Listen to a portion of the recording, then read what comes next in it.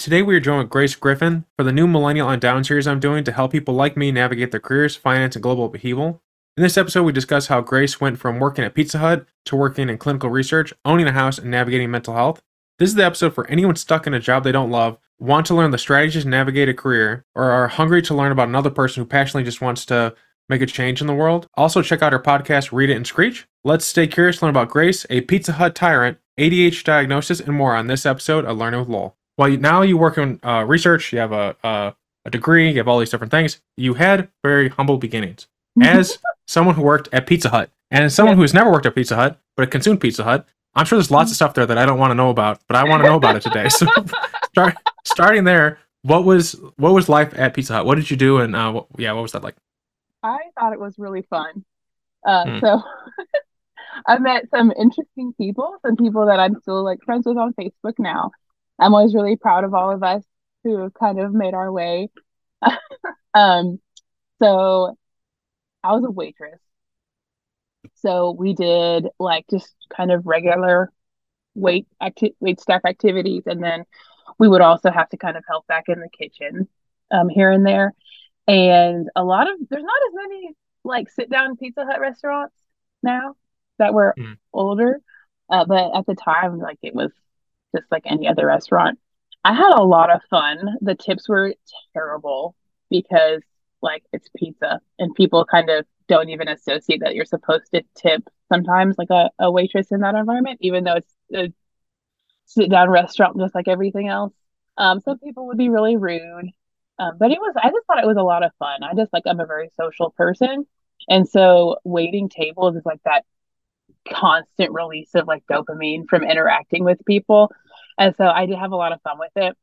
Something interesting was that my boss, she was one of the nastiest people I've ever worked for.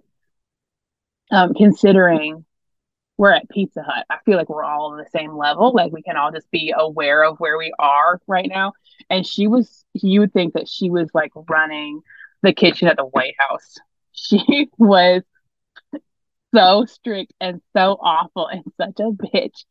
And she was so nasty that she put we would have to make like a certain amount of money. And then if you didn't declare enough money on your tips, the restaurant is supposed to compensate you so that you make at least minimum wage.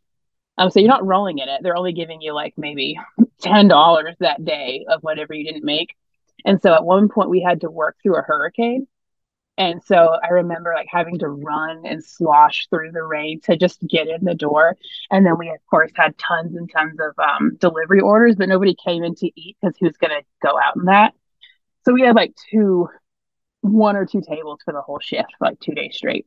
So for both of those days, they were supposed to compensate us for that money because we were there and we were working. So they were supposed to give us our $7 an hour, you know.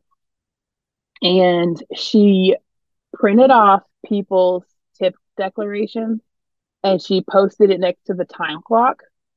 And she put on there, if you can't make at least minimum wage, I'll just find someone else who will. Even though we only had two tables. So like, unless you're gonna beat those people for the extra $14 or whatever, nothing was gonna happen. And somebody called the labor board on her and we all got like $1,500 cash or a check for fifteen Fantastic. hundred Yeah. bucks from Pizza Hut because of how illegal that was what she did. At any point in this conversation, if you find value in it, please subscribe. It is hugely beneficial, and it tells Google and everyone out there that this is content worth watching. Thank you for everyone thus far who has commented, liked, subscribed, and told their friends. It Well, that's sounds where it terrible. started. Oh, she was awful. And I tried really hard to be, I just like really believe so strongly that like you should be nice to people and that people are like kind under all of their, terrible exterior. But she was just awful. And I actually saw her not that long ago. It's been 10 years and I saw her working at a different restaurant and she was still being a bitch to the other people there.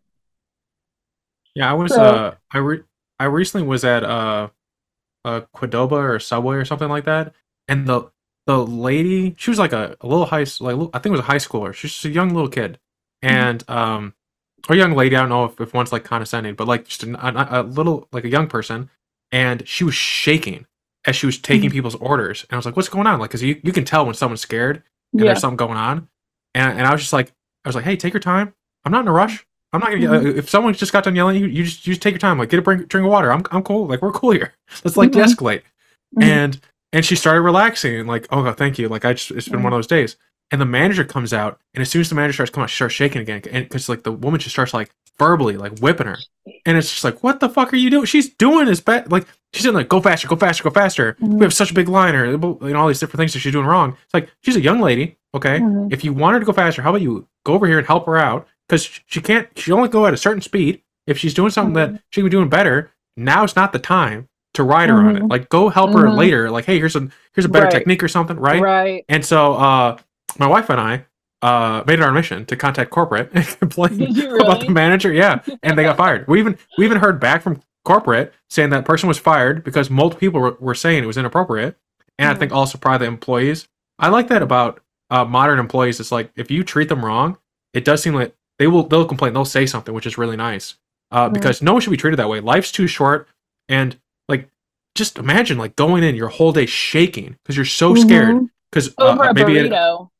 yeah, or a burrito or a Subway or something like that. It was Yeah. terrible, but Yeah. um, Oh. I went in there recently, and the manager wasn't there, and everyone was happy, and they were like laughing and stuff. It's like, Hmm. what a change! I didn't see the lady in Hmm. there, but I Hmm. like to think she had a better life, or at least she's Oh in a better yeah. place now. No, like Yeah, if you're getting up and you're getting dressed and you're going to make sandwiches, you deserve to do so without being abused. yeah, All of us yeah. do, but I'm just like, what about that? Like, what about like a retail level job or a food service industry job? It's like, here's the abuse line, you've fallen under it. That's not how that works whatsoever. Yeah, I think sometimes I wonder, like, because I've had that stuff happen to me when I was working for other people. Um, it's usually when you're younger too, but then Hmm. if you're in certain positions, why are you doing this? Who did this to you? Who hurt you? Like I think it's all the time, like I know. who hurt you? I know. Because I know. they I'm were like, what? taught that that was appropriate, you know? And to be perfectly honest, like sometimes, it's frustrating for whatever reason to be somewhere and like the wait time's extra long or whatever. But typically, I'm just like, I just won't come back. I'm Yeah. not gonna like fuss at somebody unless there's like just an egregious like you didn't do your job and my life is now extremely complicated because of the one job you were supposed to do. But even then, I'm not gonna be nasty. I'm just gonna like choose a different location next time. Well, you're a nice person. I don't know if you've heard about this, but the rates of people being just crazy on planes has gone through the roof since COVID. Like the more people being fined, people are like biting flight attendants, like attacking. It's wild. Ever since COVID, like it's been nuts. But I think the crouton of a colonel there for people who are younger and have a boss who's treating them this way is I've never experienced a boss treat someone this way who wasn't doing something illegal.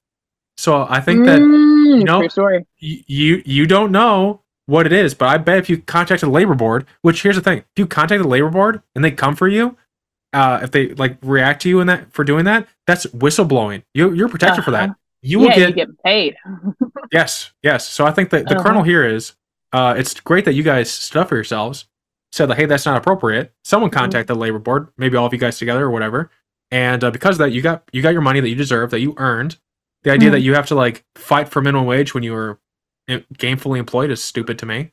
Um, Mhm. were there any other lovely life lessons like that that you learned from Pizza Hut? Well, there was one that stuck with me. Well, there was two. There was this lady who came. She was like half drunk, and she was with her husband or boyfriend, I don't know. And she was like, "I just got done fighting a DUI. Lesson not learned." And she said, "Did you know that if you eat a paper towel, your breathalyzer test will come back clear?" I didn't know that, but I've held on to it just in case. I don't drink, but I've held on to it. It's been a life lesson from Pizza Hut. And then another time, a man came in, and I guess I just like came off well spoken at the time, and he said, "You should go to college and do something better with your life." And I was like, "Who's gonna serve you pizza then?" Mhm. Like I was just don't let people shit on you for whatever you're choosing to do. Like, who's gonna serve you your pizza? Who's gonna give you and your kid who you've got on the weekends their $5 personal pan if I'm not here? Why are you gonna shit on me for Mhm. or tell me I should do something better with my life? I was like, if I want to do this and it makes me happy and it gives me fulfillment, I'm gonna serve you pizza. And I thought about doing that forever despite him.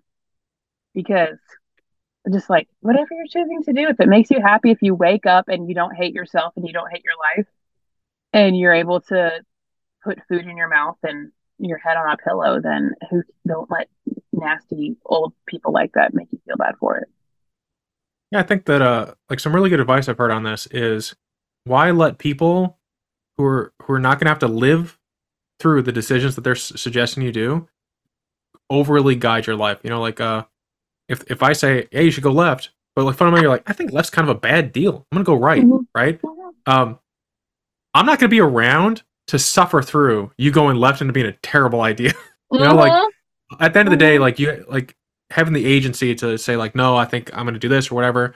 Additionally, I'm not gonna like be specific on what I'm about to say in terms of like your location, but like uh, you talked about how it's very busy sometimes, and maybe to really spite the guy, you could have like a traveling pizzeria that you do on the weekends, and you know, you could keep serving people pizza, and I don't know if you remember the guy's name, but you call it like Nate's Pizza Shack I or Don't wish Ever Tell Me What to Do Shack. I wish I had jotted it down for that reason Mhm. specifically. But it's just like a weird time, or maybe just like a weird demographic of people who just feel like they have the agency to make determinations on about your life and where it's going. And like, who can, people have to work at Pizza Hut. They deserve respect. They deserve to be able to afford to pay their bills. And I don't know. That's obviously I could still like remember him and how he said that. And at the time I was in college, but I was like, it doesn't matter.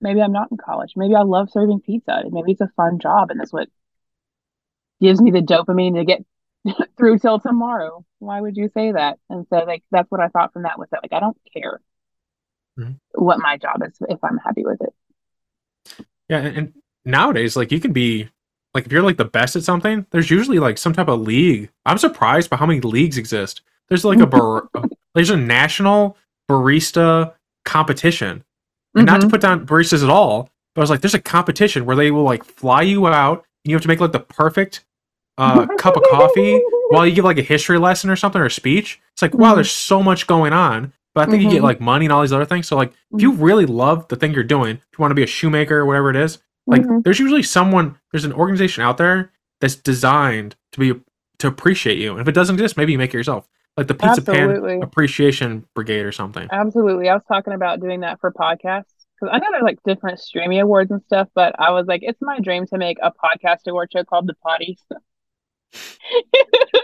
And I'm just gonna do that so I can give myself an award because if it's not Mhm. there for you, you should make it yourself.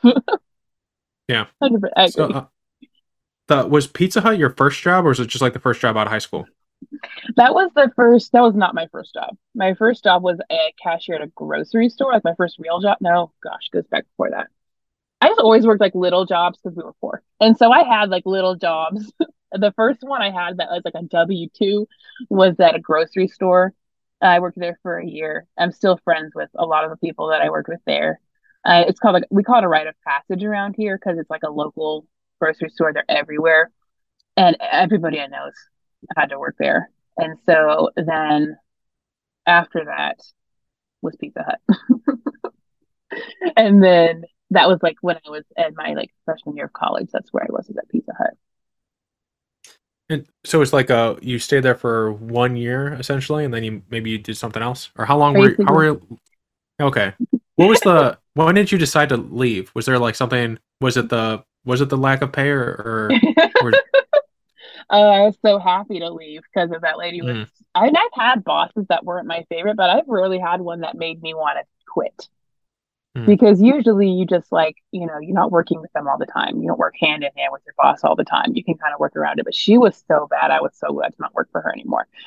But I started CNA school to be a nurse aide because I wanted to go to nursing school. And so once I did that and I did like a work study to get through that period of time. And then I was able to work. I did that when I was started that when I was 18, that process. And so I worked at Pizza Hut for that time. And then as soon as I started the class in the work study, I stopped Pizza Hut and I started that. And then once I had my CNA, I could work like in healthcare. mm. Well, it sounds like it's like instead of serving pizza, you're serving people. But you're still serving Wiping people, so ass. it's like Yeah. Yeah. So it's kind of the same thing. Like you stretch out pizza dough or something. So you're still I kind of just doing it. yeah. The pizza was better. The Yeah. recipe statement Probably. pizza. Hmm. What the? How long did you do the nursing aid thing before you found what you were doing now? And is what you're doing now the thing that you love to do, or you're still exploring to find? Are you still like testing things out to find something that's even better, a better No, fit for you? I love what I did. So I like to say like I'm 29, and so the decade of like 19 to 20, I'm tired from it. I did everything. So a lot of people ask you because it's not that it's still pretty young. So people love to ask like, "What are you going next?" I'm nowhere. I'm going home to the house that I pay for. I'm tired. I want to do things that are fun for me. I finally got a job that like pays enough that I want it to pay, and it's doing stuff that I like to do, and I don't want anything else out of it. I'm exactly where I want to be in that respect. But I was a CNA for a few years, and I was in nursing school, and I actually didn't know that I had pretty severe ADHD in nursing school, and I had a really hard time, and I dropped out like when I was close towards the end, and I thought I was a huge failure, and I just felt awful. And because up until that, I was like just a really high achiever. I just didn't know that that was the reason I couldn't get it. Like it wasn't sticking, and I was really smart. And my teachers were like, "You're so smart. Why don't you get this?" And I'm really have a really good bedside manner, and it seems like it would be second nature. And it wouldn't stick. I couldn't wrap my head around it, and so I thought I was a huge failure. And I just had some stuff go on. Um, when I was in nursing school and I wanted to get out of town. And so I actually moved to Atlanta. I don't care if people know like roughly where I live or where I'm from. And I moved to Atlanta and I got a job as a nurse tech because their whole like certification is a little bit different than where I'm from. And so their nurse techs worked in tandem with medical assistants, and I was able to take the test after I had a year of work experience, which is Hmm. kind of hard to do because most places will not hire you unlicensed as a medical assistant. But because of like the transference of the CNA to the nurse tech and then over to medical assistant, and that's a I don't know if you know about like the differences between like nursing and medical assisting, but it's like it's not a full registered nurse, but it has a lot of parallel responsibilities to nursing. And so I worked as that for about 7 or 8 years. So I was only a CN, like a CNA in title for maybe 2 years or 1 year. And then I was a medical assistant after that for the rest of the time. Did did learning that you had ADHD? So how did you learn that you had it? And then how did they? I think being surrounded by medical people probably would have made that an easier diagnosis. So like, I wonder how long they let you suffer before they're like, hey, maybe you have this. Long time. So, well, I'm very like just in personality, I speak very authoritatively. And so I mask extremely well.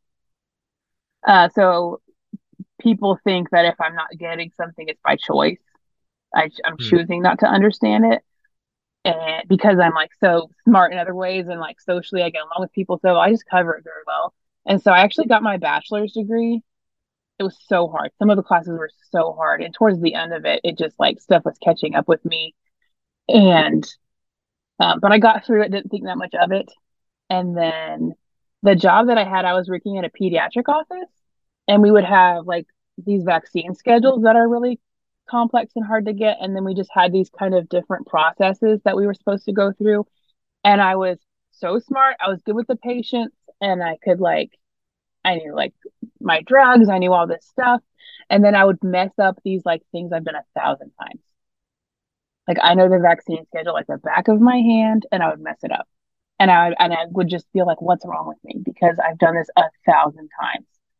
Why do I make a stupid mistake? Why do I make a stupid mistake? And my boss would do say the same thing. She'd be like, I don't know why you do everything perfectly, and then there's like a mess up. And I said, I went and I got evaluated, and I came back, and I worked there for like I think 4 years in total. And I got diagnosed like the very last year that I worked there. And one of my coworkers who I've been with the whole time said, "Oh, I knew you had that the whole time. I was wondering why you weren't medicated." I said, why did you not tell me?" She said, "Oh, I knew you had that." And so I just kind of like was hearing about it. And like when I was in high school, I would get in trouble for talking, but I got straight A's. So it just kind of flew under the radar. And my friends would joke about it, like, oh, you're so ADD, you're so ADD. I was like, LOL, maybe. And so I finally just asked my doctor. No, I started my master's program and I couldn't sit down because like I had to do so much with so much more information. So like my bachelor's was hard, but it was like do a quiz, do this paper that's like not more than 8 pages, and you can just like break it down into little pieces, and it's like that's the whole. It was just like such smaller amounts of work to do that are really easy to kind of portion off. And I started my master's program, and they were like, okay, do 14 pages now of a concept that you're not completely familiar with yet. You know, read 200 to 300 pages, write a 14-page paper on it, and do it now. And I was like, how do people? I can't do that. There's no way I can do that. I can't. I would sit down before I know it, I'm up. I would sit down before I know it, I'm up. And I went to my doctor and I was like, I don't know how to say this because I feel like a lot of people kind of come off like medication seeking. I was like, I don't want medicine. I just want to know if this is what I'm dealing with. And I explained it to her and she sent me to get the evaluation. And that same day, he was like, oh, no, you have it and you should take something for it. And so for me, it was really, really easy. I know some people like takes them months to figure it out and go through all this stuff. So I don't know if it was so obvious to them or if I just got really lucky with people who are very understanding. Hmm. Uh, there is like a problem in America as well where they're either ignoring you when you have a medical problem, Mm-hmm. or they're overprescribing because they're concerned that they don't want to miss it and then have you come Mm-hmm. back and be mad at them. Mm-hmm. Um, how clear cut is it in terms of understanding if someone has? I always think like, are they hot dog or not hot dog from like Silicon Valley when they're like trying Mm-hmm. to do like an app? It's like, is it a hot dog or Mm-hmm. not hot dog? Mm-hmm. How clear cut is it when someone has ADHD or not ADHD? Is it like it's down to a science, like we really do know? It's like Mm-hmm. not hard to mess up and like give you like the wrong thing Mm-hmm. or whatever, or is it kind of subjective? It's both. Like Mm, people who, well, any like kind of neuroscience, science in general is not as cookie cutter as people want it to be, which it has to seem that way or no one will trust it. But the nature of it is the fact that everybody's different down to our DNA. So they're pretty sure when they look at people who have ADHD that they, have all of these things and they can look at the brain and determine when they look at the brain the differences in people who are like neurotypical versus people with ADHD. When they get into the thick of it, it's hard to know why you have it. Is it a nature versus nurture problem? Is it genetic? Or do you have ADHD or do you have something else that's mimicking? So mm, one thing that really overlaps is like depression, anxiety, and ADHD have very similar symptoms. And so sometimes when you go to the doctor and they give you that like depression questionnaire that they have to give you every year or whatever, people with ADHD will score really high on that, not because they're depressed, but because that's just the nature of their ADHD. So it'll say like, do you have a problem focusing? Because that's a symptom of depression. Absolutely, they have a problem focusing, and it'll say like, do you have little interest in some activities versus others? Absolutely, that's how ADHD works. Is you have a lot of interest in something, and then you lose interest because of the dopamine variation. And so I think that's why some people have trouble is because they want to be sure. They want to make sure you're not depressed first. They want to make sure. And so you have to go get, I know for me, they made me get like a full psychological evaluation where they talk you through kind of everything to make sure they're not missing something else with it. And I think otherwise it just depends on your prescriber or your provider. Because I know some of them are like the purse strings are tight on their Adderall and they're not going to give it to anybody. But my doctor had a really similar story to mine of how she found out she had it. So she was just very empathetic and nice and like, and was not, it wasn't hard to do it for me. But I know I'm really lucky because I know some people who are similar who have like just had a hard time getting that diagnosis and stuff. yeah.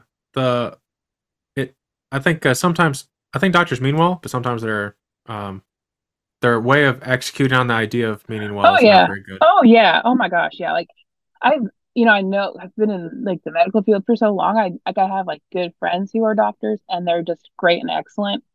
But I also work with them who I'm like, I wouldn't trust you to put for a Tylenol. Yeah. Like there's, yeah, it's just like it's. I think that we have like an esteem for the profession, and there's like a power dynamic inherently that goes with it too, because you're trusting them with your whole body. But it's literally like anything else. Like you could go to Starbucks and you could be like, every time I get that barista, they make my order wrong. That's not the good Mhm. one. She's not the one that makes it right. Same thing with anything else. Same thing with medicine. You might get a doctor who's honestly just passed the test. They may not be that good. Yeah, I was recently getting my heart checked out with a cardiologist, and I just kept thinking this guy's a dipshit. This guy's a dipshit. This guy's a dipshit. Uh-huh. And he made me wait an hour. He was there for 20 minutes. I think he was like hitting on the nurses and not doing his It job. Uh probably was. I want them to send me sometimes they do like a survey so you can say like, Hmm. hey, this guy was a piece of shit. Hmm. He was just being like he was being arrogant Uh-huh. and like really flippant. I was like, dude, I drove an hour to get here. You were Uh-huh. late and you like were right down the road. Can you like stop and like Hmm. be useful? And the Hmm. come away was he was like, oh, do these tests. I was like, no, I no longer trust your judgment. Like I'm Hmm. gonna go find another doctor now because you Hmm. wasted my time. Hmm. Because you have to like if in your gut, if you're talking to someone who's making your coffee wrong, essentially, this is something that I think that it's really useful for younger people to know because for the most part, as a percentage, most people should be relatively healthy, so they don't really interact with doctors a lot, Hmm. so they don't Right. Oh yeah. know. You Oh, don't really primarily, know yeah. how. Yeah. Yeah. Okay. Yeah. I Yeah. think I think we're about to be on the same page. Oh The yeah. the when you finally do get sick, the problem with being sick is you don't have the energy to suss this stuff out. Yes. Because It's you're called, and yeah, so yeah, there's a name for this. self-advocacy. Okay, yes. Okay. But yeah, Uh-huh. self advocacy. Yeah. I think for people listening in, if you're younger on down, if you're talking to a doctor, you don't have to listen to their opinions. Do your research, and I'm not saying like be anti-science or anything at all, but doctors are a resource for you to get better. They're not the thing that's going to make you better. I think like that Mm-hmm. way of thinking about it's different. I've had a Hmm. lot of friends who come to me because I've been in the ICU and ER a lot, Hmm. and I tell them like if you see it that different shift, like they're a Hmm. service to help you. That then you Hmm. ask questions like, well, if there's a service I want to know is like my check engine light, like why does that mean? Blah blah blah.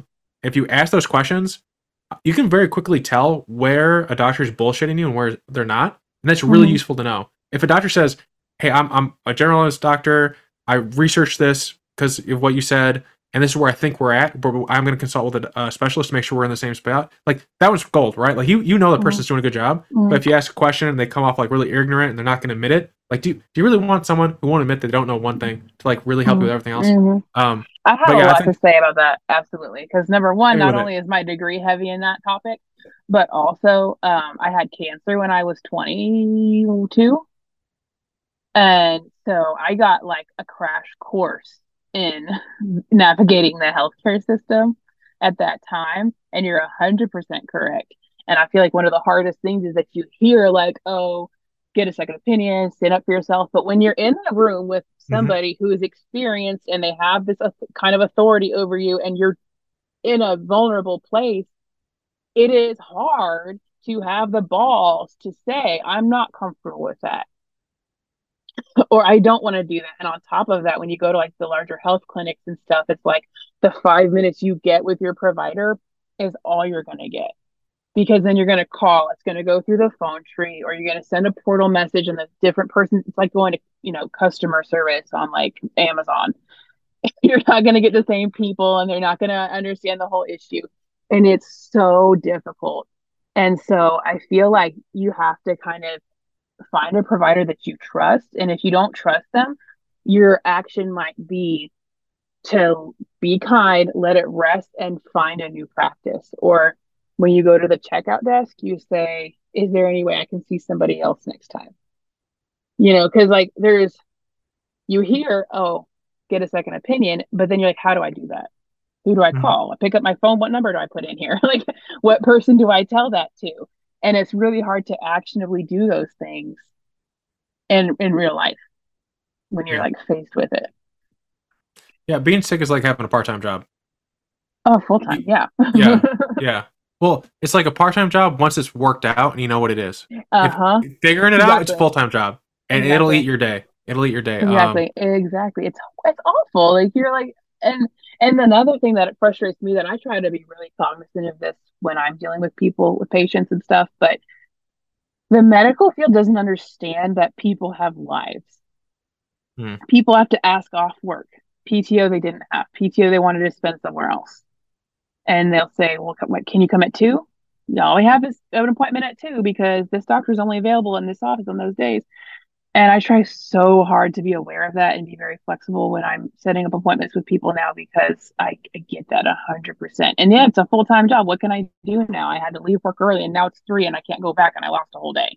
So it is like a full-time, but it doesn't pay you. You pay it. Yeah, I think the people who've been on the show where we've talked about medical issues, it seems like women when they're dealing with like Mhm. OBGYNs, it's probably like the worst stuff I've heard so far in Mhm. terms of like I have to take a day off and then I have to drive an hour to see someone and then maybe they help me or maybe they try and take Mhm. my uterus and they don't even know what the problem is. And it's like, like I see my Mhm. doctor, maybe he like gropes me. That's about it in terms of uncomfortableness. But like no one like threatens to remove organs of mine as Mhm. like in terms of like the feedback I've gotten from people who've been Mhm. on the show and listeners, which everyone out there who's shared, I'm glad that you feel comfortable sharing with me. But like I'm sure there's other terrible things. But in terms of just like idea of in America, you only have like what 2 weeks of time off a year. You Mhm. have like 3 sick days. Imagine being those Mhm. train people. I was reading about the train folks who were doing a strike because they had like 1 sick day a year. How are you supposed to Mhm. see a doctor to take care of yourself and make sure you can be healthy and do your job? It is asinine to me. It And is then you asinine. do all of that and you don't find the right doctor, like you're saying. You find the Mhm. wrong doctor, and then you have to go through this whole process again.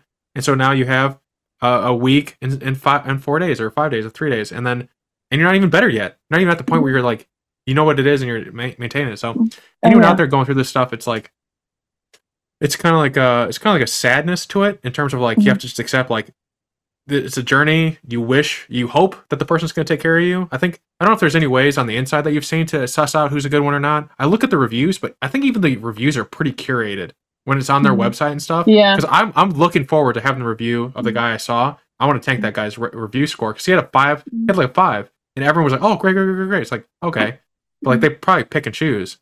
So is there a way that you've noted in the wild or otherwise Mhm. for people to know if they're going Mhm. how to find the better doctor so they don't have to spend so much time? I think Mhm. it might be just trial and error. I think that there's two things you can do. Um, I honestly, if just like point A to point B, in an ideal world, I would say, go in knowing this might be the throwaway time. Hmm. So going that first time with low expectation. I would say whoever, when you go in, whoever is gets you in the room, height, weight, medical history, that's still kind of a here or there. But if you can get a good repertoire with them and tell them honestly, who do you think I should be seeing? And offer them something of yourself. This is what I'm concerned about. Do you think that I'm seeing the right person? Most likely they'll be honest with you. They might, because some people might say like puppet to you, whatever. Hmm. But if you can think to yourself, what is the best way to say this so that I'm not shitting on the one that I'm seeing, but I'm offering them what I'm looking for, and just tell them like I'm looking for a doctor who is a good match in XYZ respect. So like you could say, I'm looking for a doctor who's a for with the ADHD example, you could say, I'm looking for a doctor who's really good with ADHD, who's really, really good in understanding with mental health. Do you think that this doctor that I'm seeing is the best option, or do you think there's someone else in this practice who is another, or even to say another option if things don't work out with this one, or as a backup? Because that person will know, oh, Dr. Johnson, or they'll say, no, you're with the right one, or they'll say, if it doesn't work out, or even afterwards, like when you're in checkout, you can say, I think the key to it is to do that like compliment sandwich thing. We're like, I enjoyed seeing this doctor. This question is still unanswered. Is there another provider here who maybe would have a different? Because a medical assistant or their nurse, they know. Hmm. They're the ones who know. The other doctors, they may not. And the patients, it depends. Because some doctors, like, we can't stand working with them, and then their patients love them. And that's what they say. Well, their patients love them. Well, their patients love them. And we're like, well, we hate them. We can't stand working with them. And so, but the nurses are going to know because they put you in the room and they say they already know probably what the doctor's going to say to you most of the time. If they've been there a while, they already know what the doctor's going to say to you, what the doctor's going to order for you. And so, if you can find a way in your brain to ask them that question without coming across as if you're shitting on anyone in the practice, they're going to give you the information. Yeah, I think that's really smart. I think the key there is the in the last like sentence you said as well. It's like the not shitting aspect. Mm-hmm. If you, I think even if you imply in like a nice way that you weren't satisfied, I think Mm-hmm. some people people don't like that confrontation. Like it's hard for them Exactly. sometimes. Personally, I'll confront you on anything, but I know there's a lot of Mm-hmm. people out there. You Right. confront them and they get like all twitchy, and it's like as long as Mm-hmm. personally, I think people should be able to just take confrontation as long as it's respectful. But I think like just to highlight one thing that I heard there in particular at the end that I think is really worth noting is like you know think out like what you're gonna say, and then just imagine saying that to someone that you really love. If you're gonna Mm-hmm. talk to them and like you're really frustrated, just imagine like you're probably gonna say it in a grumpy way, and then now Mm-hmm. they're less likely to help you out. I think this is Mm-hmm. what we're both agreeing Mm-hmm. on here. And so if you're in that moment, if you can take a pause, take a deep breath, and just picture someone you love that you're saying it to them, Mm-hmm. you'll say it in a Mm-hmm. good way, and they'll help you Mm-hmm. out. Or Mm-hmm. hopefully, or at the very least, point Mm-hmm. in a good direction. And that's But why I I do know. want to That's circle. why I thought. Oh, sorry. No, go ahead. That's why I was thinking the low bar of like if you go Mm, in thinking this person's gonna solve, and I know it's frustrating. I don't feel good. This person's my only lifeline. But if you go with a lower bar, then you're not mad. You're like, well, mm, I thought this person may not be the fit. They weren't, and now I can do the next step, which was that line I practiced in the car on the way here. And I can deliver it without coming off like a nasty person, and then I can get a better solution to what I wanted. yeah. And then just talking about ADHD because I have heard about mental health. That's a big thing that I want to talk about on the show in Mm-hmm. general. But we talked about it a little. Like I think you gave a good example, like what it was like for you to live it. But in retrospect, was there anything like if someone was listening in and is there anything that they would feel or experience that would let them know, like, hey, I probably should see a psychologist, like that would let them know, Mm-hmm. like a medical person, not like like as if you advice, but like just like something to think about. like if you were born after like 85. Probably need to see somebody for that. Um, I think if you feel this is gonna not as tactical as I usually like to give people advice, but if you feel inherently that you are bad at something, just bad at a lot of things, um, that you're not that you're like failing, but you're falling short in a lot of areas that you are genuinely trying at, and to be honest with yourself, be genuinely honest with yourself. Um, and and that feeling is probably not right because people who are coming from a place of like earnesty and honesty are not just failing. And that's what the one of the biggest things I've noticed is kind of like shifting and learning that I was struggling with some of these things was I wasn't failing at that. And so, but when you talk to people and you say like, and they ask you like, what is it like? And I'm like, well, I'll be honest with you, like I have yet to start and finish turning the washing machine on in the 1 minute time span because I distract myself from the time I'm pouring the detergent to when I was going to start the button. They think, oh, silly. And I probably did something like that. And they go, oh, I did that all the time. I do that all the time. So sometimes when you give like those little anecdotes of like, this was a symptom I had, people think, well, I had that. But when I say like overall, if you're noticing in your life, like I feel like a huge failure for these things, I can never hack it. Probably the reason you can't hack it is because there's something underlying. So I'm like, why can't I hack just existing? Why can't I hack like a getting to work routine, no matter how much I try? And you've downloaded planners and you've done all the things and you've checked all the boxes they said to check, and you're like, I'm still inherently a failure. Probably not. So if you sit with yourself and you feel something like that in there, it may not be ADHD, but there's probably something going on that is outside of your control mentally. And then the are psychic valves like a fun thing? They take a long time to do. That's a good question.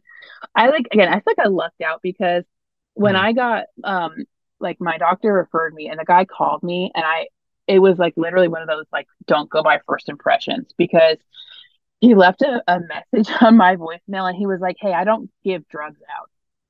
And I was like, I don't want to go to this guy because I already told my doctor I didn't want drugs. I actually just wanted to know, do I have it so I could get some coping, like some accurate strategies. And but he was who she referred me to, so I went to him, and he's been my therapist now for like 3 years. Um, and my evaluation with him was fine. He's like 84, and he's the nicest man I've ever met. And he's extremely progressive because Asheville is a very, very liberal, progressive area. And so he's like really nice. Now my husband sees him too. He's like our family therapist, and he's wonderful. And my psych eval with him was an hour long, and he just talked to me and sent a little letter and said, "Yeah, you do have it. Do you want to keep coming back because you cried, and maybe you should talk about that?" And I said, "Sure." And so that was like it was for me. Now my sister, she had to go for an evaluation for something else because like now they just kind of toss you through the wash, so to speak, if you need something addressed. Her situation and her experience was terrible. She felt the person didn't listen. She felt like she was cut off. She felt like they didn't do everything accurately. And so I really think it's another one of those like, that's really just some shit you have to eat because we have a shortage of mental health providers in the country. We have a shortage of insurances that they will take. So even if you find a good one, you probably can't afford it. And so I had a great time. I know people have had a terrible time. Like I said, for me, it was like fine. He like helped me so much, and he was so nice about it. Even though that first phone call was weird, I think what he was meaning to say to me was that he wasn't a psychiatrist; he's a psychologist. So he Hmm. doesn't prescribe medications because he's not a doctor. Um, or he has a doctorate, but he's not a medical doctor. But what it came off was, I'm not going to give you drugs. So he turned out to be the nicest person.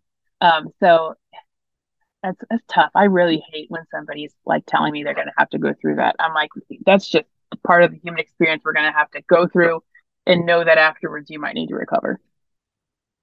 Yeah. And is there I imagine there's probably an online portal, but I think people probably there isn't like something that you did self education on. There's like a resource online to help with anything on that. Or is it just like kind of like you just seem like a person that would probably like to research more things about these things. So when you were going through it, was there a resource that helped you? Or is it really There just like is seeing these people? Yeah. so it's called Attitude Magazine. It's spelled ADD, Etude, and they have a ton of really good articles, and they also have a lot that are geared toward adults with ADHD because that's another thing that's tough is that everything is geared towards children. And so you'll look up like tips for ADHD and it'll be like, talk to your teacher, they'll help you. And I'm like, I don't have a teacher. I'm just out here doing this alone. And so they have a lot of like really good tips. One of the most helpful things I think I ever read was like to have a launch pad. So like when you go to sleep at night, you put everything you need for the next day on your launch pad. And it's just like a place on your table or like a chair next to the door. And so that's what I wanted. I wanted stuff like that that was like, buy the red folders. That's going to help your brain. Do the meal planning like this. That's going to help your brain. And attitude, I think they have a lot of like actionable things that help. Oh, sweet. I don't know if I have ADHD or anything like that, but I'm definitely gonna check out their magazine regardless. Just as one person because that sounds really cool. All It like was so helpful. it's hard to find actual. There's just so much on the internet, you know. And so Mm-hmm. if someone like a watering hole with actual insight, like you'd be surprised how Mm-hmm. often you can apply that to other things. All right, Mm-hmm. so Oh then yeah. working. So you have this going on now. You're probably beasting it at work, and then it probably made it easier for you to figure out where you want to go and navigate career wise because then you're not like when you're competent in something like, oh, I can do that more, right? Yeah. Versus like, Yeah. oh, I just suck at this. Like people Yes. usually, if I suck at something, don't want to progress in it. So Mm-hmm. then I imagine after this it's where you settled in working in research. So then that's my guess, but correct me if I'm wrong. And then what was that transition like? It's similar kind of. I definitely didn't know that I could go towards that goal without this. So I just kind of like was told like you're really careless and things like that need a lot of specificity and you have to be really careful and everything's going to be messed up if you mess it up. And so I was definitely afraid to do that kind of thing or to like to want to achieve that kind of thing because I thought I couldn't sustain it. And so let me think. I finished when I was finishing my degree, someone reached out actually for looking for a job as a research coordinator. And it's something I had done a little bit of when I was in Georgia. Like I worked around it, but I wasn't ever like in the actual research role. I was just role. I was doing like supportive stuff. And so this recruiter reached out and was like, "Have you thought about research?" And I was like, "Actually, yeah, I think it's really, really cool. I would love to do that." And I was actually afraid to respond to her at first. And so I didn't for like 2 weeks. And then by the time I got in touch with her, they'd already filled the role. But she said she'd like keep me in mind. And I kept in touch with her for a few months. And once I realized like this, I kind of looked into it and I was like, this is what I want to do. So I was getting paid really poorly what I was doing. And so I was like, this is going to pay me more. I want that. And it's going to be cool. And it's going to be like learning all this stuff. And there's like, it just checked all my boxes. All of a sudden it was like, oh. And so I did definitely have the confidence to pursue it once I realized, like, oh, I'm not a failure. I'm not careless. I'm not terrible. It's not that I'm not trying hard enough. I am trying hard enough. I just have a little, need some extra help in some areas. And once I had that, I was like, I had the confidence to be able to think, no, I can probably do that. It's not going to just burst into flames after a little while. And so I just like aggressively applied to research jobs for like 3 months, 4 months. And then I got my foot in the door and it was doing research, doing cancer screening research. And that was really important to me because I had cancer, when I was in my earlier 20s. And so it was just really special to be able to working in that. And also special to be able to be working in that in my region because we're like, there's more like the place where I am is a city, but there's a lot of rural areas right around here. And so we don't get a lot of like research and the highest tech, and everybody has to go to like the bigger cities for that kind of thing. So I want to be a part of bringing it to us here. So I was like so happy to be able to be doing both of those things. But that was a contracted job. So I was still having to interview for everything and constantly looking for another one because it didn't have benefits, didn't have PTO, anything. And so I just kept applying, applying, applying. And I applied to the job that I have now. And I just feel so lucky because my boss is really cool. She's one of the nicest people I've ever worked with or worked for. And everybody in our little department is like similar passions, similar interests because it's a niche. Like working in research is a niche, clinical research is a niche. Like it just kind of narrows down, and then everybody in your little circle is like similar to you because that's the kind of people that gravitate towards that. And so now I work, and it's actually in a GI office, but I work in a lot of cancer screening studies still, and we do liver studies and Crohn's studies and all sorts of stuff.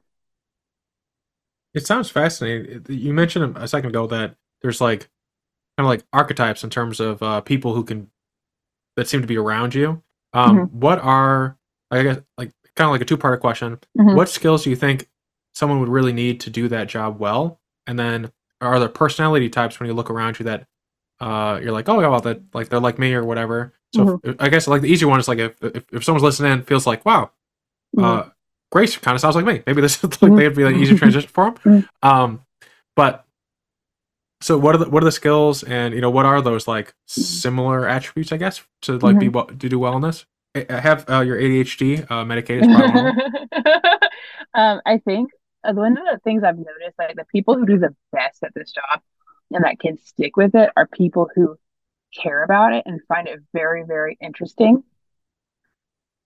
That's like the biggest thing of like what I've noticed the people who do well, they care so much about it. I care so much about it.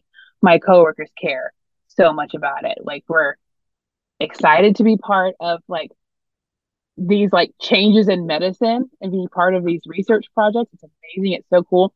And we all have that matching care and like passion about it. So I I think like anybody who's interested should give it a try. But I also think if it's not something that you 100% are sold on, then don't put the work in because it is a lot of work. And so I definitely would say like don't dip your toe in it if you're not sold because it's going to be a lot of work. You're going to have to learn a ton, even if you have like a degree in this related field. You're going to have to learn so much, and if it's not something that you were really excited about, it's going to suck. because that's just going to flush it down the toilet. So while you do have to try things, I would learn enough about it beforehand to know this is something I can get excited about, or this is something that is not sound super cool to me. As far as like similar personalities, weirdly, just like very creative and very kind people are the Mm. people that I've like gravitated towards. So you kind of picture in like research and science this kind of like academic personality of people. And the ones that I've run into have all been very social and very creative because that's what makes like the science run and that's what makes it work. And so there are like data scientists and there are people who are doing that and they're part of it. But if you're going to be part of like the face to face research and like with patients and like working with them and conducting the like, hands on the ground research are social people, creative people, outgoing people, Mm. And which is then, not what I expected at all. yeah, I think it makes sense in the sense that like you're working with people. So if like you're an Mm-hmm. introvert and like working with people makes you tired, that, Mm-hmm. that it seems like that would be a little bit more of a struggle. Mm-hmm. Which I think you still can. Like if you're super Mm. passionate about it, it's easy to balance out. So if it is something that you had that much passion for and you thought, well, I'm introverted, you could definitely make it work for you. But I have noticed that people kind of more naturally gravitate it to it are people who are social and now can just kind of move in that flow in that way. Yep. And then how long have you been in that role? So I've been a coordinator for a year and a half. Mm. And then before, when I worked in Atlanta, I worked for 3 years, 2 or 3 years. And that was just like more supportive stuff. So they had studies going around us, and then we just kind of had to be aware of like certain ones and how certain ones worked and stuff. And so overall in research, it's probably been like 4 to 5 years, but in like a very specific research only role, it's been a year and a half. And then is there like upward potential? Is it like senior research helper, coordinator? Is like where do you see yourself going? Because you know you're a young person, so you have Mm-hmm. I mean if you worked all up until you died, you'd have like another like 50 years probably. But so God, I hope where do you see your well, I think I think for women your average life expectancy is much better than for men. You get an no. extra decade. You get an extra decade, but hopefully you're not like working all the way up to the end. But yeah, so what? How do you see? Do you have any intuition on like the future for you? I don't want to. I my goal personally, and this is what I try to like encourage people on this. Hmm. Like millennials, I feel like we were just like indoctrinated with like the rise and grind gospel, you know? And I'm like, don't. All the other animals out here are allowed to lay in the sun, you know? Like I I'm so happy to be where I am. And this is probably the first time in my life I didn't want to go anywhere else. And my boss, I see her job and I don't want it because she has to deal with like contracts and she I feel like has like this pinnacle of people who don't know what they're talking about and she has to tell them, and I hate that. I think that would be a horrible job, so I don't want to be the research manager. And where we some places will have a ladder of like coordinator one, coordinator two, and it just has to do with like what certifications you have. I am taking a test in a few months to be certified, so you have to work for a certain amount of time and then you can test and be certified, and it gets you like a little bit more money and such. But for the most part, there's like it's just the role is what it is, and I'm Hmm. so happy with it, and I'm so like the breath that I can take not having to aggressively try to achieve the next thing. So at the time from when I started my bachelor's program to when I got my master's was like 5 years. Yeah, because I wasn't because my son is 5 and that was like his whole lifespan. And so I did it. I did the reaching and the rising and grinding and working multiple jobs and stuff and being able to just like take a breath and go to my sister's house and eat dinner on the weekends and just have that be the life that I'm living is so nice. And I just like want to like encourage people like that we live in a late stage capitalistic society. And so you might think that's a good thing or you might think it's a bad thing, but the reality of it is that the percentage of people that are going to be like that elite level of wealthy and successful, statistically, probably not you. And so if you can make a life for yourself that you're happy to go make pizza with your family or do, play video games or play board games or whatever, that's the space that I'm creating right now and I love it so much. But definitely, I see your point. The a lot of times you don't really notice how weird it is in America until you travel somewhere else. Now I haven't traveled, so I only get to suck this. I'm steal this knowledge from other people. Yeah. But the even how we walk in America is weird compared. Like if you go to Mhm. Peru or apparently you travel in Europe, Americans are just like little pistons running around. And Mhm. I had a friend who was in I think Ecuador or Peru, like one of those Southern American countries, and it took them literally 4 days to stop walking so fast and just sit there. And they have siestas and stuff, which is kind of nice too. I think Mhm. we Americans could use that. Oh I mean, yeah, we're absolutely. productive enough to have siestas, in my opinion. Uh-huh. I think unions need to push for those. That's probably the only way people are going to get siestas. But um, Mhm. but taking time for yourself. But I also think that from what you were saying, and this is definitely something we want to touch on, Mhm. this job pays you enough for you to do everything you want to do in life. You have a home, Mhm. you have a family. Mhm. I mean, honestly, what else is there to want? Mhm. Um, getting off the rat race sounds like kind of a nice thing because then Mhm. are you going to enjoy the next 50, 60 years, or are you going to be like, oh, Mhm. it sounds like you're going to enjoy them. But Mhm. so saving up and then doing the home thing, especially while millennials Mhm. So on hard. younger. Uh, Mhm. well, I like what Minnesota's doing. I was reading about this earlier today. Mhm. Minnesota's outlawed private equity groups from buying up single family homes. It's Really? Oh, why chills. should a Chills. bank? Yeah, oh yeah. I'm like, oh, Minnesota, Amazing. we need to steal because Amazing. I'm fine with if you wanted to get a couple more properties and rent them out, right? That makes sense. That's fine. But to Mhm. have $1 trillion corporation come in and buy up a Mhm. whole area for two times the price of it, and then no one buys it to make I think one of them said, "You won't own anything, you'll like it." Well, I mean that's the antithesis of America. We're all about drawing a line in the sand and saying this is mine and don't cross it. But Mhm. so what what was it that home buying journey like? Was there any stressors there in particular? Was it I don't know, was it particularly easy? If anything, maybe it went well for you, like the other things that you mentioned. But so what was the home buying thing like? And if you definitely check out Minnesota and what they're doing, other people can buy, other people still buy it, but single family homes, that's the bedrock of America. So for you, what was that like? It was hard. It was Hmm. stressful. I cried a lot. And so just be ready for that. The first of all. And so I bought my home mid pandemic. Like literally I put my offer in Valentine's Day of 2020. And it was so stressful. I bought a condo. So I own it, but it's like there's a caveat to that that home ownership. And I'm still very proud of it.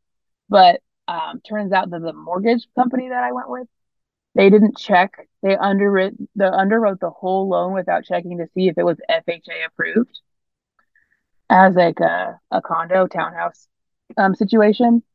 And so I got to like 3 days before closing and they hiked up my interest rate, hiked up my payment, and said, like, this is what we're going to do or nothing because they had to change it from a FHA loan to a conventional. Uh, so that was so stressful. The people that I was buying the home from, they were already kind of not happy to be selling it to me because I was paying them less than they wanted to get for it. And so that whole offer process was, totally separate from like the getting of the loan for the home. And so I thought I wasn't going to get it. And I've been waiting so long and I'd worked really hard, saved up all this money. And I'm terrible. That's another thing about ADHD. It's so hard to save money. I'm terrible at saving money. So I've never been able to save this much at once or since then. And then, like, I had all my stuff packed up in boxes, and they said, well, like, we're not going to give you the loan we promised we were going to give you. So I had to switch lenders, and I ended up, my realtor was amazing. I think that's one thing. Like, get a good realtor. And realtors will try to sucker you in and tell you, like, oh, sign this little contract with me so that I can help you find a home. And then get a good realtor. And then if they're not working, ditch them. Like, don't, that's where you got to be cutthroat because the one that I had, she protected me so well. And she had an excellent list of vendors that she worked with. And she said, this call this man. He will get you your loan. And I called him and he did. And I think he closed in like 20 something days, which was unreal. And he got me what's called a earned mortgage interest credit. And he did some magic, but it's a really interesting thing that not a lot of lenders know about, where they use like your um the deductions you're going to use or a credit that you're going to use when you file your taxes to increase your income throughout the year. Then it qualifies you for the loan. So he did that for me. He did it in like 20 something days and he closed it for me. But the first people were terrible. They took like the full 2 to 3 months to close and then they didn't even close it. And so he closed it for me. I thought like while I was signing the loan, I was like, they're gonna call me and tell me that they changed their mind. And so when they called me and they said, no, the money transferred, you own the home, it was like, okay, we can we can move now. But it was a very difficult process. It was very stressful, start to finish. When it happened, I thought I'll never do this again. Like I'm gonna die in this condo because I don't want to ever have to buy another home. It just the realism. And I think a lot of times you see like social media, because that's just how we see people's lives now to say. I don't think social media is the devil or anything. It's just how we see people's lives now. Anytime someone buys a house, they don't say to you, like, I cried 4 times this month about this. They're just like, got the keys. They're not like, I had to start therapy because of this process. And so I'm like so happy to tell people, like, realistically, this is what it's going to look like. Realistically, this is what might happen. And so that was like the actual process of it was very stressful. And I'm so happy and proud of myself because it was, an accomplishment, but it was extremely hard. So how did you get them? Was it because of COVID that they were more amenable to a lower than asking price, or did you have any negotiation strategies there? So this is, yes, it was kind of a perfect storm in my favor in terms of getting them to accept the loan. And then once the first one fell through, because I promised them a quick closing, and then the first one fell through. Um, they were kind of still under contract, so it was like, well, is it worth it to come out of the contract at this point? And they didn't think it was, so glad they extended it. But originally, I had seen this home on Zillow when everybody's like scrolling, through houses that you're never going to buy.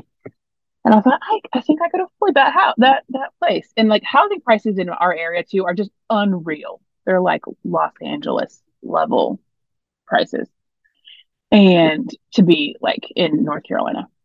So I saw it and I thought it's not exactly the right time for me. I don't have like the money saved. I couldn't like buy this today, but I just like saved it for later. And it went under contract, came off, went back on. Went under contract, came off the market, went back on. Uh, when it came back on, I had my realtor and I said, let me see this house, let me see this house. And it was a little bit out of my price range, but I was like, I want to go look at it because it's the area that I've always wanted to live in our region.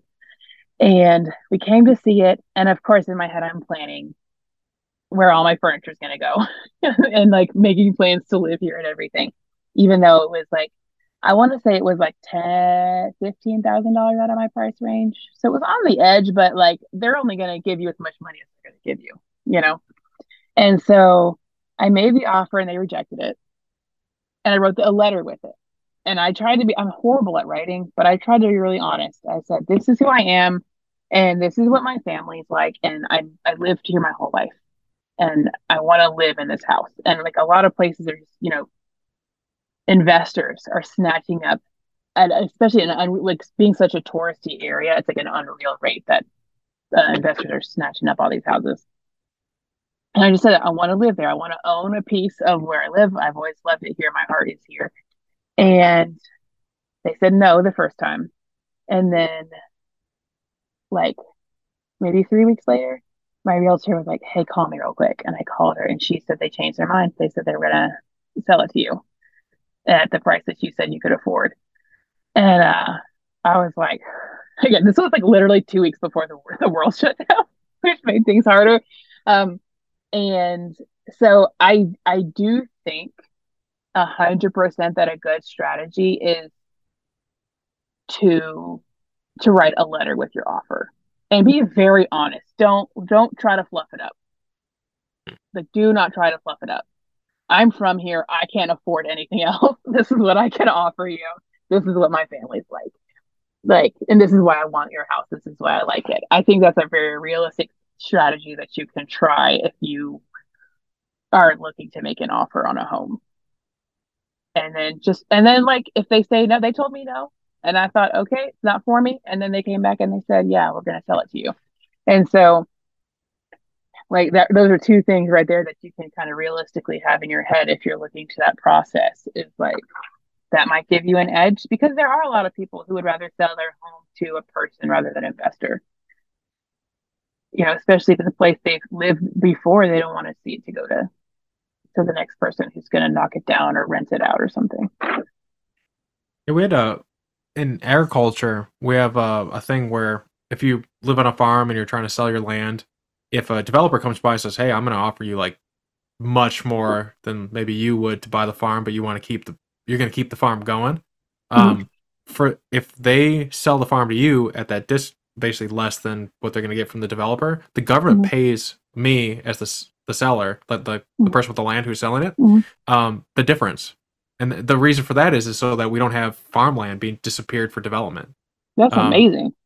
yeah, yeah, and yeah, America does like pretty well with agriculture. I actually was just recently talking to a Mm-hmm. lady Connie, which maybe would be up by this point, but when this episode goes up, but Mm-hmm. um, I wonder to what extent like is there a way to like counteract these BlackRock trillionaire groups from just Mm-hmm. pricing people out like you and me from Mm-hmm. a reasonable deal, and it's not like you looking for a lot. You just want to have a roof over your head and take care of your family. Mm-hmm. So Mm-hmm. I'm glad to hear that they that either the letter worked or maybe they got like they're like, oh, COVID, maybe we don't Maybe have they're money just on beaten hand. It'd be down. I nice. don't care. I was Yeah, like, I yeah. don't know what beat you down, but I'm glad it did. Well, they never It, like they never told you what changed their mind. they didn't. And when I saw them at closing, like I didn't interact with them because of COVID. It was like only one person can go in inside the papers or whatever. They did not look happy to see me at all because I'm like, hello. And they were like Oh wow. side-eyed me. And I was like, you know what? I don't care. I have a place to live. So have a good day. And I Mm, don't know. They said, I think one of the reasons was because the contract had fallen through those several times. And at this point, and the people they had originally tried to sell it to, both two or three, however many people, had been investors. yeah. So they were trying to flip it. They had rented it out. They hadn't lived here. And they were trying to flip it to the next person to invest it. And both of those investors were flippant about it. They were like, oh, I guess I couldn't afford it. Or I guess my finances weren't what they thought they were. Go on your way. It didn't matter to them. And I was going to close. I was going to live here. So I think that was one of the reasons they kind of took it because it was a sure thing. I was definitely going to live here and definitely going to go through with the sale. I wonder if there's like a setting or something you can do on Zillow, or definitely a question to ask: Mm-hmm. how many times has someone made an offer on this place and it fallen through? And that Mm-hmm. should tell you like, you know, uh, maybe they're a little bit more amenable to Mm-hmm. a better Well, deal. you can look sometimes, like if you scroll down, you can see like under contract, back on record, under contract, but you have to search. You can't just like filter it that way. You have to look and scroll, and Yeah. then it'll tell you like how many times, and it'll tell you how much it went under contract for too. And I'm like, I look out for that. Yeah, there was a place I think like 100 miles from me because sometimes it's just fun to see what people do Oh with their yeah, properties, yeah, oh yeah. and they were like I felt like there was an ask. It was like a $400,000 ask for this like dinky of a thing, and then I saw it like a couple months later and they dropped the price by 100,000. I was like, yeah, Mm-hmm. that's what you should do. Like Oh, whenever I and see that, even then they didn't get it. It's still sitting there. I think yeah, it's funny. it makes me mad because I was looking the other day, and like someone had dropped the price like 50 grand, and I was so mad because I was like, that means you were trying to get 50 grand more than like what you could sell it for, than what you can get for it. You were just trying to what? Oh, it infuriates me. And I say all the time, like, I don't even believe like the amount of inflation that's happened, it's not real. Because like technically my house has appreciated $100,000 in 3 years. That's not real. Nothing gains $100,000 in value in 3 years. It's not made of gold. That's Yeah, not. expand memories, which were gold in a different way, but you Yeah, can't, it's important to me, but I'm like, I'm not dumb. This isn't suddenly 100,000. If anything, it's less because I've gotten life out of it and I've used it. So if anything, it's less valuable than when I bought it. I mean, but no, not to anyone who might buy my house in the future. It's very valuable. But that's a different house. This is the house you're living in now is a different house. It's You know, different, they don't yeah. know it's the same one. Yeah. Yeah, no, And I'm then definitely improving it as we speak. yes, and then the one big thing that you do in conjunction with everything we just talked Hmm. about is you have the podcast that we mentioned in the beginning. Hmm. Tell us like where that came about Hmm. and why you do it. I actually rather enjoyed it. So I'm so hopefully other glad. people will check it out as well. Yeah. I'm so glad. So I just like born of a lot of things. But mainly I love podcasts and I've loved podcasts for so long. Like it's a part of my personality is that I just love podcasts. Just as a way to ingest information, audiobooks, podcasts, and part of that being ADHD, that you can do things and have it in your ears and it helps you Mm, focus, but then also you're learning things. I just love it. And so I always thought it would be cool to have a podcast, but I was like, I don't know. I don't know what it would be about. I don't know what I have to say. I don't want to just have like another bantering session because people are much funnier than us. So, or than me and my sister, like, we're medium funny. So, like, what's that going to be?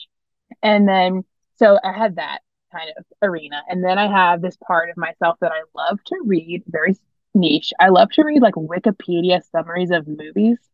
Like, maybe I mm, wasn't going to get around to watch. It's so satisfying. It's like three to 5 minutes of reading and you know the plot. And it's like my husband will be like, "Are you looking up the plot? Don't do that. It ruins the movie." And I'm like, "No, I just have to read it. I have to read what's gonna happen." So there's that piece of it that I just like love a good summary of, and then maybe I don't want to watch it or maybe I do, but I know what happens. I know what people are talking about too when they like talking about, oh, that movie. I'm like, well, I've read the Wikipedia summary, so I know it pretty well. And then like the third piece of it was that I noticed that I had gotten back into reading after not doing it for a while. And then I would make my sister like I'll come home and I'll take my dog out and she watches my son, so she's here when I get home every day. And I'm like, hey, come out here and walk with me. And she'll be like, what? And I'll be like, guess what I just read. And then I'll be like rehashing the plot to her. And I'm like, oh, can you believe this part happened? And then this thing. And then I thought, wait a second, what if I just married all of these things? I make her listen to me talk about the book that I'm reading. I summarize it in the ways that I like things to be summarized, and it's a podcast. And I just like marry them all together. And most of the time I would say, and this happened, and she'd go, oh gosh, or I'll make her read the book with me, and then she hates it because I made her read it, and it was a book that she hated, and so it just kind of like solved all of the problems. That I'll summarize the book in enough detail that you could read it or you don't have to, and then she'll scream at me about the stuff that she hated because she was going to do that anyway. And also, we get to have a podcast, which is something I just love to do and to mhm. have. And I just And then married all the concepts. yeah, what's the website? I honestly I forgot what the website. I think it's I can't guess it. What's the website for people to look it up? You're fine. So we have a link tree, but the best way to find us is you can go on TikTok. It's at Screecher Pod is the name, and also on Instagram, Screecher Pod is the name. And either of those places will have like clips of little tidbits Hmm. that we've had, and then you can also click the link to find different places that you can listen to it. We also have a middle met episodes that we do every week where we're just like telling each other weird stuff that we found out this week, like weird stuff that we came across. And those episodes are much more popular than I thought they would be. Because again, I thought we were like medium funny, but I thought those weren't going to be popular at all. But some of them are more popular than our plot summary episodes. And Hmm. so we have a lot of little videos of those on our TikTok and our Instagram. Sweet. And I know we're coming to the end, so I just want to thank you again for coming on the show today. Sharing your experience. I mean, talking about mental health just in that alone is something that most people don't do. And so Mm-hmm. sharing that you went from feeling, kind of crummy about yourself to now having a fulfilling job, Mm-hmm. a house that you negotiated and got a great deal on, which is kind of Mm-hmm. nice too. You didn't get Mm-hmm. taken advantage of. But I want to thank you for coming on the show today. Thank you for having me. It was so good to talk to you.